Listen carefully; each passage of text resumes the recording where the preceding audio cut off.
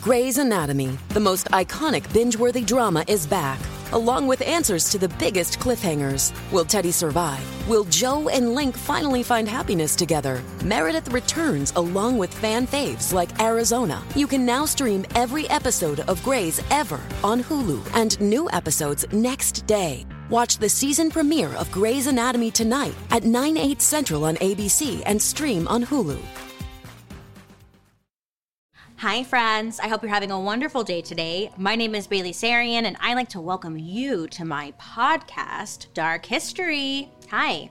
Look, here we believe history does not have to be boring. I mean, usually, yeah, it's kind of tragic and sometimes it's happy, but either way, it's our dark history. So all you have to do is sit back, relax, and, just let's talk about that hot, juicy history goss.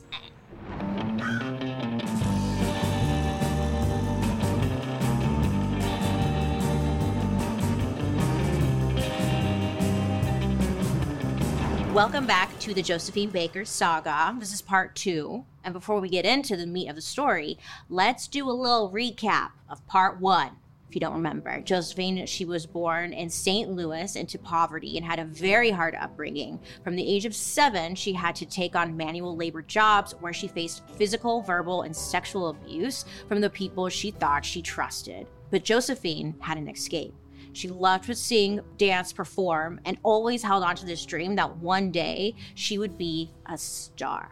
So the first chance she gets, 13-year-old Josephine hitches her wagon to a famous singer and gets the hell out of St. Louis on a train headed for Memphis, Tennessee, where she vowed to herself, I'm leaving here a nobody, but someday I'm gonna be a somebody. From there, she worked her way up and received an opportunity of a lifetime to dance professionally in Paris, where Josephine revolutionized pretty much everything when it came to pop culture. In the mid to late 1920s, Josephine was starting to make a name for herself in the music world. Songs like J'ai deux amours, which is French for I have two loves, and another song called I Love My Baby. That one's easier for me to say. But both of those songs, they were very, very big hits for her. Her focus on music didn't last too long because both Josephine and the world are about to go through a seismic shift. Even though Josephine was a superstar, she still attracted negative attention because of her race. And that's because prejudice was infiltrating France, mostly because of the Americans who were moving there, unfortunately. Now, this was a major bummer because Josephine had been obsessed and in love with Paris, specifically because it had been such a liberating, free place, especially for people of color. So one night, Josephine is performing, and an American in the audience shouts at her that back in, quote, his country, end quote, she would be in the kitchen and not on a stage. So not long after that, a hotel manager straight up refuses to rent a room to Josephine because he was worried that the presence of a Black woman at the hotel would offend the guests. It's hello, I am Josephine Baker. But it was this was just the beginning, because around the same time, there was this little book that had been published that was starting to get some major attention. It was a book called Mein Kampf by Adolf Hitler. I know, it was just out of left field with that one, right? I was what? All right. In Mein Kampf, which means my struggle in German, Hitler preached the idea that Black people were inferior to white people, among many other horrible concepts. And also that he wanted to be a painter and his dad didn't want him to be a painter. It's really random.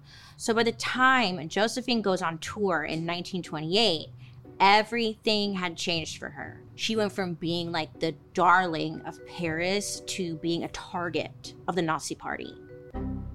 What? Yeah. There were these posters and flyers that were circulating around Germany, all with her face on them, calling her the Black Devil. What the f***? There was a petition going around that was trying to stop all of her performances immediately. I guess Josephine had traveled to Vienna for work, and when she had gotten there, there were protesters just lining the streets, all chanting for her to pretty much go home. Thankfully, tons of fans show up to support her on opening night, and she takes this as a sign of encouragement. She just needs to keep going and not give in to these pieces of garbage. But things just keep getting like sketchier and sketchier as the tour goes on. I guess in Budapest, people literally threw ammonia bombs onto the stage while she was performing. Obviously, scares the crap out of her, right? There's freaking bombs on the stage. But again, she doesn't stop. She doesn't let them win. Honestly, I thought she was like super punk rock. She just gave a middle finger to the man, and I love it. In 1937, Josephine became like a cover girl once again, but this time it was a little bit different, okay? Her face was on the cover of a Nazi brochure designed by none other than this guy, Joseph Goebbels. And this guy, Joseph, he was the chief propagandist for the Nazi party and like Hitler's BFF, right-hand man. So this guy, Joseph, used her face on a brochure. Excuse me? You're gonna have to pay for that, sir. So obviously this brochure pissed the fuck Josephine off. But also at this time, she had a new lover in her life, and he was Jewish. And this is like the straw that breaks the camel's back. Josephine is like, look, I've been yelled at, I've been stampeded, I've been bombed, I have had it. And she goes on record telling the press that the Nazis were, quote, criminals, and criminals needed to be punished, end quote. Right? Hello? Yeah, we all agree, Josephine, but at the time, this was like, what? Josephine apparently claimed that she would kill them with her own hands if necessary. Like Wendy Williams, death to all of them. Good for her, though, you know? The French government, they're called the Deuxième Bureau. They're the CIA, essentially, okay? Their current attention was focused on like keeping Hitler and the Nazis in check. So they're like brainstorming. How can we do so? How can we keep them in check? And they had an idea. Shortly after, Josephine was approached by a member of the Deuxième team about becoming a, quote, honorable correspondent. She's like, what's that? Basically, they're like, do you want to be like a secret agent? And I was like, oh no, is she gonna be like Coco Chanel? Remember the horizontal collaborator? I was like, she can set the fart out of my ass and call it Chanel number 5. Coco, right? It smells like ass sometimes when you think about it. Anyway, but it's not like that, actually. It's nothing like that. So this undercover job meant that Josephine would report any intelligence that she was able to retrieve back to the French government. Now, it was completely voluntary, unpaid, and dangerous, which is so lame. But Josephine didn't care, which good for her. But I was like, really? Unpaid? Don't be rude. But she didn't care. Because as far as she was concerned, like this was going to be her new life's purpose. Plus on top of that, she loved acting and playing like new roles. She's like, spy? I can do that. I mean, think about it. She could play like the goofy comic relief, or she could be the gorgeous leading lady. But underneath all of that, you know, she was a smart lady who was just like a natural chameleon. And she knew how to get what she wanted. So go Josephine, be a spy. Spread your wings, fly. So kind of without even knowing it, I mean, Josephine was training her whole life to be the perfect spy. And it was the job of Jacques Abti, a French intelligence agent, to decide that if like she could even be trusted for undercover work. Grey's Anatomy, the most iconic binge-worthy drama, is back, along with answers to the biggest cliffhangers. Will Teddy survive? Will Joe and Link finally find happiness together? Meredith returns along with fan faves like Arizona. You can now stream every episode of Grey's ever on Hulu, and new episodes next day. Watch the season premiere of Grey's Anatomy tonight at 9/8 Central on ABC and stream on Hulu. This episode is brought to you by Bumble. So, you want to find someone you're compatible with, specifically someone who's ready for a serious connection, totally open to having kids in the future, is a tall, rock-climbing Libra, and loves rom-coms with vegan pizzas on Tuesdays just as much as you do. Bumble knows that you know exactly what's right for you. So whatever it is you're looking for, Bumble's features can help you find it. Date now on Bumble. Woo! In September of 1939, Jacques showed up to Josephine's mansion, expecting to find, you know, her being like a diva, wearing a gown and jewels, and ordering her butlers around, as one does. and said he found Josephine in like a raggedy hat and worn out pants. She apparently just finished digging in the garden for snails to feed her ducks. We know about this meeting because a British journalist wrote about it in his book called Agent Josephine, and he said that Josephine won Jock over by 2 ways. First, by expressing her deep love and loyalty for France. She's like, oh my God, oui, I love a French fry. Second, she proved that she was already living like a double life. One of her lives was that of a global like icon, right? A superstar. And then the other life was that one that he was witnessing at the very moment. Her childlike, relatable, a normal-ass woman side. So after vetting Josephine, Jock said it was time for her first mission. So her job was to get info on the Italians, who at the time were allies with Hitler. And I know this totally sounds like a movie, but it's real life. I guess years earlier, Josephine was very public about her support of Italy at the time. And because of her public support, it earned her the love of a chatty Cathy. And this chatty Cathy just happened to be a man who worked for the Italian ambassador. Yes, it was like someone on the inside. Josephine set up a meeting with an Italian staffer and came up with a brilliant way to get information from this guy. She emasculated him. I know, LOL. Anytime like this guy said anything, Josephine would provoke him by disagreeing or like contradicting him. He'd be like, the sky's blue. And she'd be like, is it though? Then he would have to prove himself back to her. And he'd be like this big, strong man getting all cocky. But because of this, he would start like exposing and like maybe saying a little too much hot inside goss that was going on behind the scenes with his job. He just wanted to prove that he knew what he was talking about. Josephine would then go all the way back to Jock and pass on this information. And then from there, if he thought it was important enough, he would pass it on to French intelligence. And from that experience, Josephine realized embassies were like the perfect place for her to gain access to top secret information. And it kind of made sense for her to be in a place like that because she's a public figure who did travel a lot for work. And no one would like question why a global superstar was there at the embassy. And for Josephine, there were always official people coming and going within the embassy. So like lots of important information made its way through there. Through leaning on some friends and contacts that she had at the Japanese embassy, Josephine uncovered that Japan had signed a secret pact with Hitler. Now, no one knew this at the time, and Josephine was the one who blew it wide open. Oh shit, what? Yeah.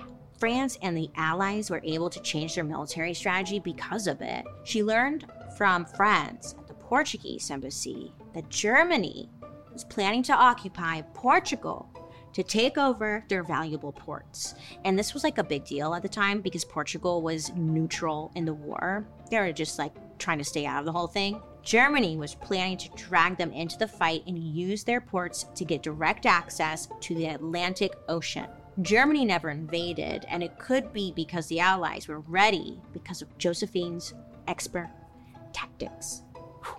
While all this was like going, Josephine made use of her pilot skills. Girl, I don't know. Okay, like some days I don't know if I have the energy to even like fucking take a shower. And it's like this girl, in her spare time, she learned how to fly a freaking airplane. Yeah. You go, Josephine. You go. She learned how to fly a plane, okay? She would load up a private plane. She would get a bunch of supplies, and then she would fly to countries that bordered Germany, where she would give aid to refugees. I love her. I think she's an angel.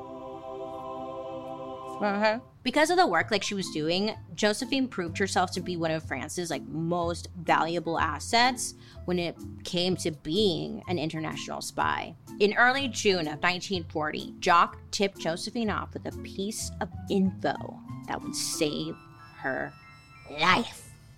So Jock let Josephine know that the Germans were planning to invade Paris. So Josephine loaded up her cars with like all the essentials, some clothes, a few champagne bottles, but filled with gasoline. And also an elderly Jewish couple she was hiding from the Nazis. So they all loaded up and they got out of there fast. Josephine left Paris and drove straight to the Dordogne region of France. which I guess is like the southwestern part of the nation, where she had like a country home. Now it sounds cute. You're like, country home? Oh my God, cute and small. But it was not. It was stunning. A 15th century castle known as Chateau de Milan. Wow, it's gorgeous. It's stunning. It's beautiful. It's everything. Gothic architecture, stained glass windows, gardens all around. It's like something you'd see in a Disney movie. Oh my God, yeah. Goals, right? So when they got there, Josephine and Jacques turned this summer house into like a secret fortress. So they installed a radio transmitter on one of the castle's towers so they could communicate with Britain, and they filled their cellar with all sorts of weapons for the resistance fighters who would come and go. And while all this was going on, Josephine decided to invest more time in Jacques, both professionally and personally. They were both married at the time, but who cares? Josephine and Jacques, they got involved, baby, romantically. I guess they would drive around the sleepy roads in Josephine's Jaguar, just falling in love, all against the backdrop of war. Some real Mr. and Mrs. Smith type shit. While at the chateau, Josephine and Jacques, they would take romantic canoe trips on the river. Jacques also gave Josephine shooting lessons, teaching her how to properly use a gun. I mean, she was a spy, though. She needed to know how to use a gun. And if any of her missions went sideways and she was, captured, Jacques gave Josephine a cyanide pill to end her life quickly. True love? No. That sucks. Would you take the pill? I don't know. Would I take the pill?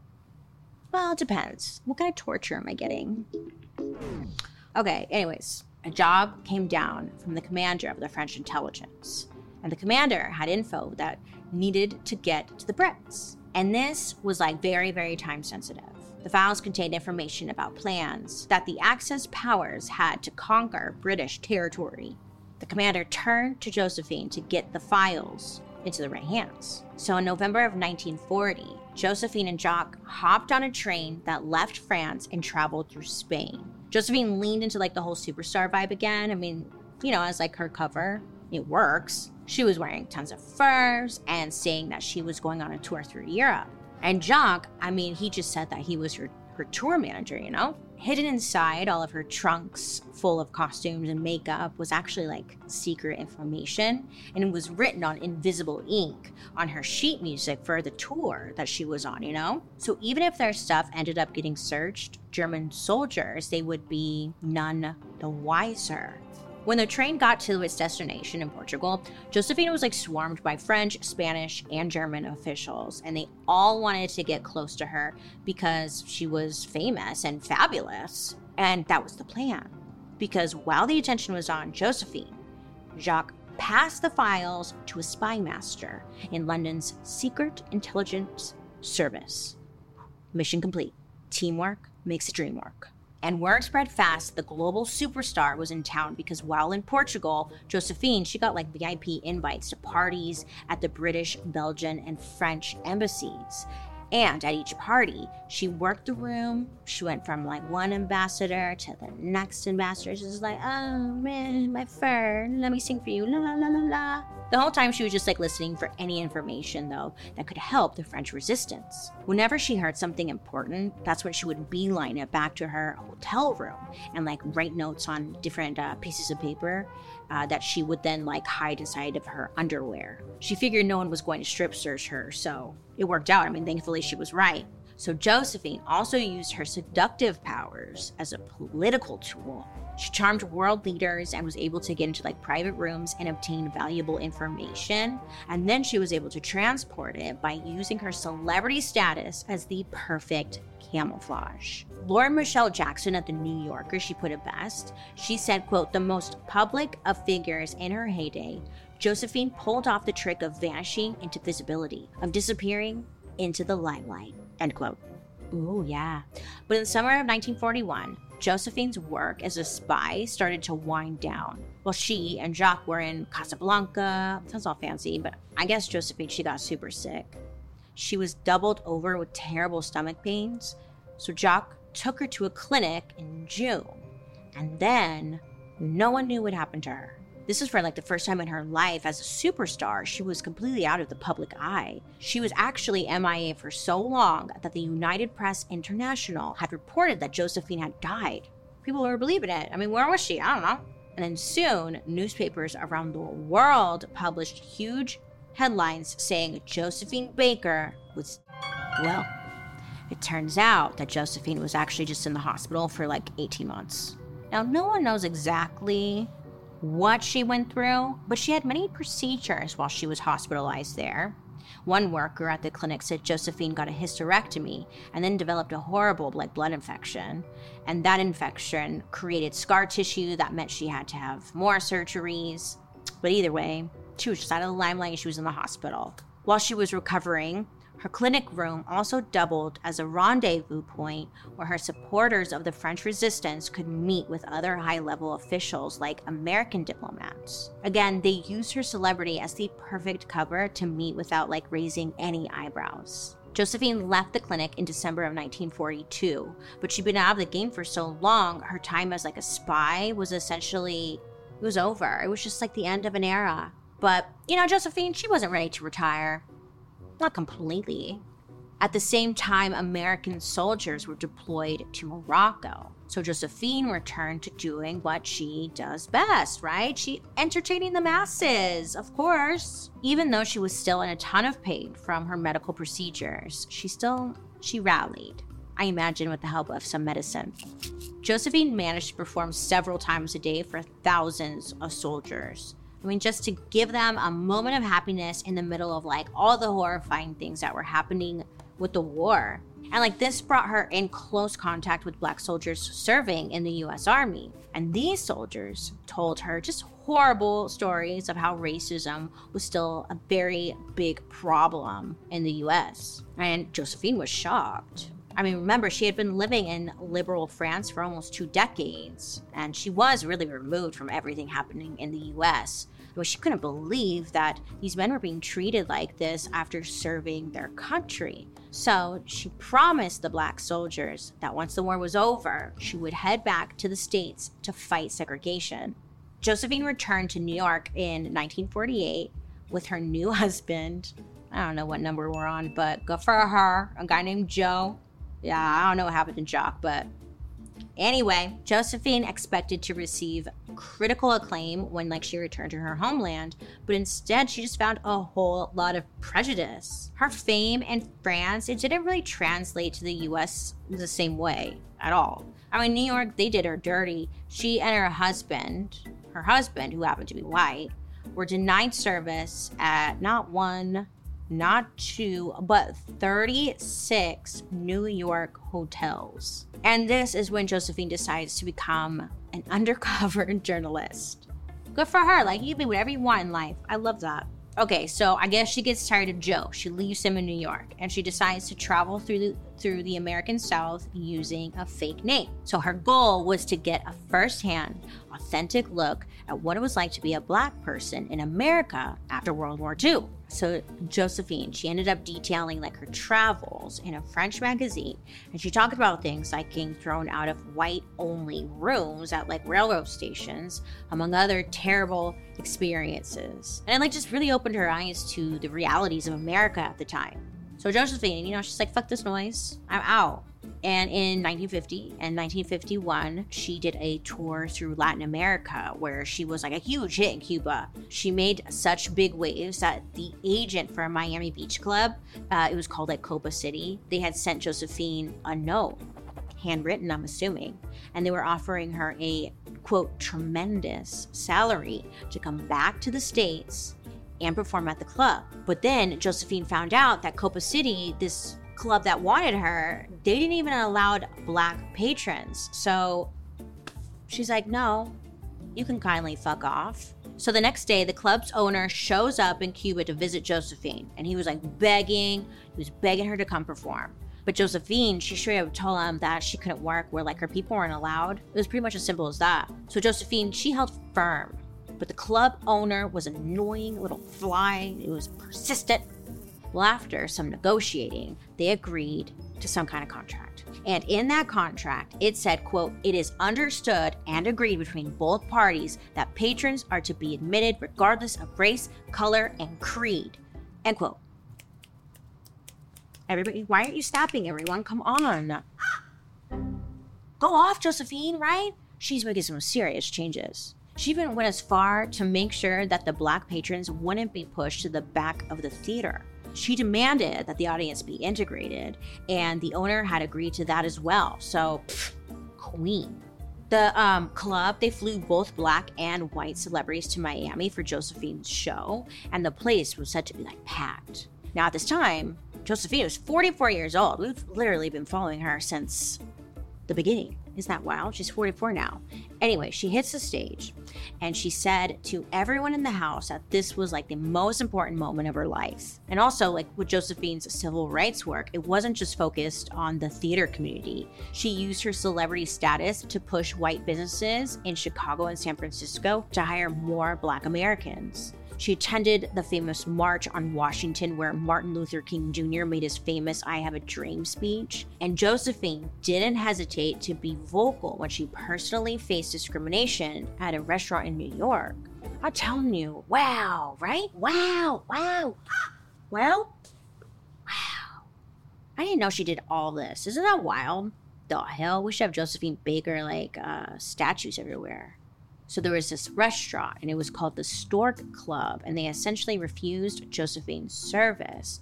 So Josephine, she went and she filed a complaint with the NYPD and made it a public issue. So then the NAACP got involved, backing Josephine, saying that, this is total bullshit. I mean, hello, she's an A-lister, and it was blatant racism. So the head of the NAACP even wrote to J. Edgar Hoover, the director of the FBI, pleading with him to do something. And then Hoover, let me tell you, he responded with something saying like, "I don't consider this to be any of my business." Because that guy's just a total fucking douche. And because of all this, the heat, it just really came down on Josephine. She became too controversial for American audiences because at this point, political activism from entertainers was not accepted. So this controversy, it really pushed her out of the States once again. And Josephine, she tried to tour Latin America again, but this time she found it way more difficult to get gigs. That's because the American State Department and the FBI were not only investigating her, but also putting out propaganda against her, saying she was anti-American. And just based off that, it was like, it seems like J. Edgar Hoover did actually consider Josephine to be his business. Interesting. So we know all of this because of a Freedom of Information Act request. And in it, it was exposed that the FBI investigated Josephine Baker from 1951 to 1966 because they thought that she might be pro-communist. She wasn't. But either way, they tried to discredit her by passing all sorts of negative information about her to the State Department and other sources for several years. Essentially, because she criticized American race relations, the government tried to ruin her reputation and her legacy, and they didn't totally tear her down, but her career did take a nosedive. Now, this all had a lasting and negative effect on Josephine for the rest of her life. Josephine then started spending or focusing her time on building a family. She wasn't able to biologically have children herself because of the alleged hysterectomy and all of her procedures. So instead, she set out to adopt as many kids as she could. She wanted to have children of all races to prove, according to her, that children of different ethnicities and religions could still be brothers. The kids came from all corners of the globe. She got kids from everywhere, and she called her family the Rainbow Tribe. Eventually, there were 12 kids, and they all lived in the French countryside at Chateau de Milan. She was the OG 12 kids and counting, Well, her popularity was fading, and the number of gigs was just slowing to a little trickle. The chateau, it still was needing constant work done, and now that she was having so many mouths to feed, Josephine fell on really hard times financially. So this is when Josephine has a great idea. She's like, what if I turn my house into a tourist attraction? And she does, and she calls it the Village of the World. Okay, first of all, it's a nice castle, right? I'd want to see it. But here's the thing. She was charging people to, like, come and see the property, you know? And they can come see, oh, look at my staircase. Or, like, look at my animals. Because she had a mini zoo. They could also have some lunch because she had a restaurant on the property. But honestly, the real reason everybody came was because they wanted to see her children, aka the Rainbow Tribe. Yeah, they wanted to see the kids living in harmony. So she would make her kids stand in front of like this big glass window where everyone could see them. And I don't know, they would just come and like look. Yeah. And it was so popular that by the late 1950s, there were like 300,000 visitors every single year just to look at the kids. Yeah, I don't know. I feel bad for the kids. I hope they got some of that money. You know, the village of the world, it ended up being a money pit, and Josephine, she just couldn't afford to make ends meet, really. Things had gotten so bad that the chateau was being seized because of Josephine's financial debts. When the authorities came to take her beloved like castle away, Josephine broke in wearing just her underwear and tried like holding on to the oven for dear life. Yeah. Anyway, she was eventually thrown out of the house in the rain, where she then had a heart attack. Reporters were actually there documenting this entire horrible experience. But they didn't stop, you know? They were probably loving it. They were snapping photos of poor, sad Josephine, sitting on the stoop of her castle, wondering what she's going to do next. Josephine survived, but she was desperate. Eventually, Grace Kelly, Josephine's BFF, also famous actress, and Princess of Monaco. I know, I was like, what? Well, she ended up coming to Josephine's rescue. Classic princess move. So she gave Josephine and her children, the Rainbow Tribe, a place to live in Monaco, and she also helped find schools for all the kids. But not only that, Princess Grace paid Josephine to perform at her annual Red Cross Gala. Ah! I don't know. I guess she killed it, though. It was like, ooh, Josephine's back, baby. But sadly, it wasn't for long. On April 8th, 1975, Josephine Baker performed at the Bobino Theater in Paris for a star-studded audience. I guess she did 34 songs, and she brought the house down. It was reported that people were sobbing, but like in a really good way. I guess it was really moving. Just watching those titties shake can be like so moving. I'm just kidding. She was so much more than that, you know? 4 days later, on April 12th, 1975, while Josephine was reading newspaper headlines applauding her latest comeback, guess she collapsed to the floor. She had suffered a brain hemorrhage and died suddenly at the age of 68. It's so sad, but many find it comforting to know like she passed away reading, you know, glowing reviews about her latest performance. In 2021, almost 50 years after she died, Josephine received one of the highest honors a French citizen can get. She became the first Black woman and only the 5th woman ever to be buried in the iconic Pantheon monument in Paris. There was this massive ceremony thrown to honor the superstar, spy, and activist that Josephine Baker was. The event was super elegant, it was fit for a queen, and was attended by media outlets from all over the world, as she deserves. So do you see now why I had to make this a 2-parter? There's still a lot we left out, okay? Because let me tell you about her kids. I guess her kids just like disappeared one day. I don't know, it's just what I heard, I don't know. But we can keep talking about it. Anyways, what stuck with me the most about Josephine's story was how she never let her circumstances dictate her life. And it seemed like anytime she was at the top, she always used her fame to help other people. So let's all be like Josephine, okay? Be a spy, f*** around, figure it out, give back to your community. Thank you. Remember, don't be afraid to ask questions to get the whole story because you deserve that. You can also join me over on my YouTube where you can watch these episodes on Thursday after the podcast airs. And while you're there, you can also catch my murder, mystery, and makeup. I'd love to hear your guys' reactions to today's story, so make sure to use the hashtag #DarkHistory over on social media so I can follow along and see what you're saying. Joan just wants to know what people are saying about her, honestly. It's so annoying. Anyways, now let's read a couple of comments you guys left me. It's Mampy and Mama. Hey, Man PM Mama, left me a comment saying, quote, Bailey, yesterday my doctor and I were talking about your podcast and we agreed we are all in a club where we are okay with being morbid and I'm here for it, end quote. I gave it a few minutes to think about it, and how did I come up with your doctor? What's that about?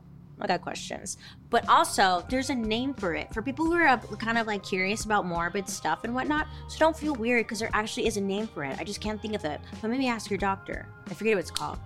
But I love you. Thanks. Was your doctor hot? Let me know. Chill Sounds left a comment on our Death to Disco episode from season 2, saying, quote, I got my pants pulled down while crowd surfing at 303 at Warped Tour. I'm so glad I have that in common with Bailey, end quote. So I shared that story that I was crowd surfing. I got my pants pulled down. Fun, huh? Yeah. Well, twins! Saoirse Haggerty said, Hi, Bailey. I've been following you for around 3 years now as well, and I was wondering if you'd be interested in covering the history of Staten Island's Willowbrook State School. Thank you for your content. Wow, thanks for listening. That was so nice of you. Thanks. So I did a little quick Google, and the first thing that came up was snake pit, and I needed to know more. So I'm gonna have to circle back with you on that one, but thank you for the recommendation. We'll learn more and get back to you. Thanks you guys for hanging out with me and leaving a comment. I love you guys. I appreciate you, and I love reading them every week. It's so fun. I'm having a blast, aren't you? Great. It's always so quiet in here, you guys. Dark History is an Audio Boom original. This podcast is executive produced by Bailey Sarian, Junia McNeely from 3 Arts, Kevin Grush, and Matt Enlow from Maiden Network. Writers, Joey Scavuzzo, Katie Burris, Allison Pilobos, and me, Bailey Sarian. Production lead, Brian Jaggers. Research provided by Xander Elmore.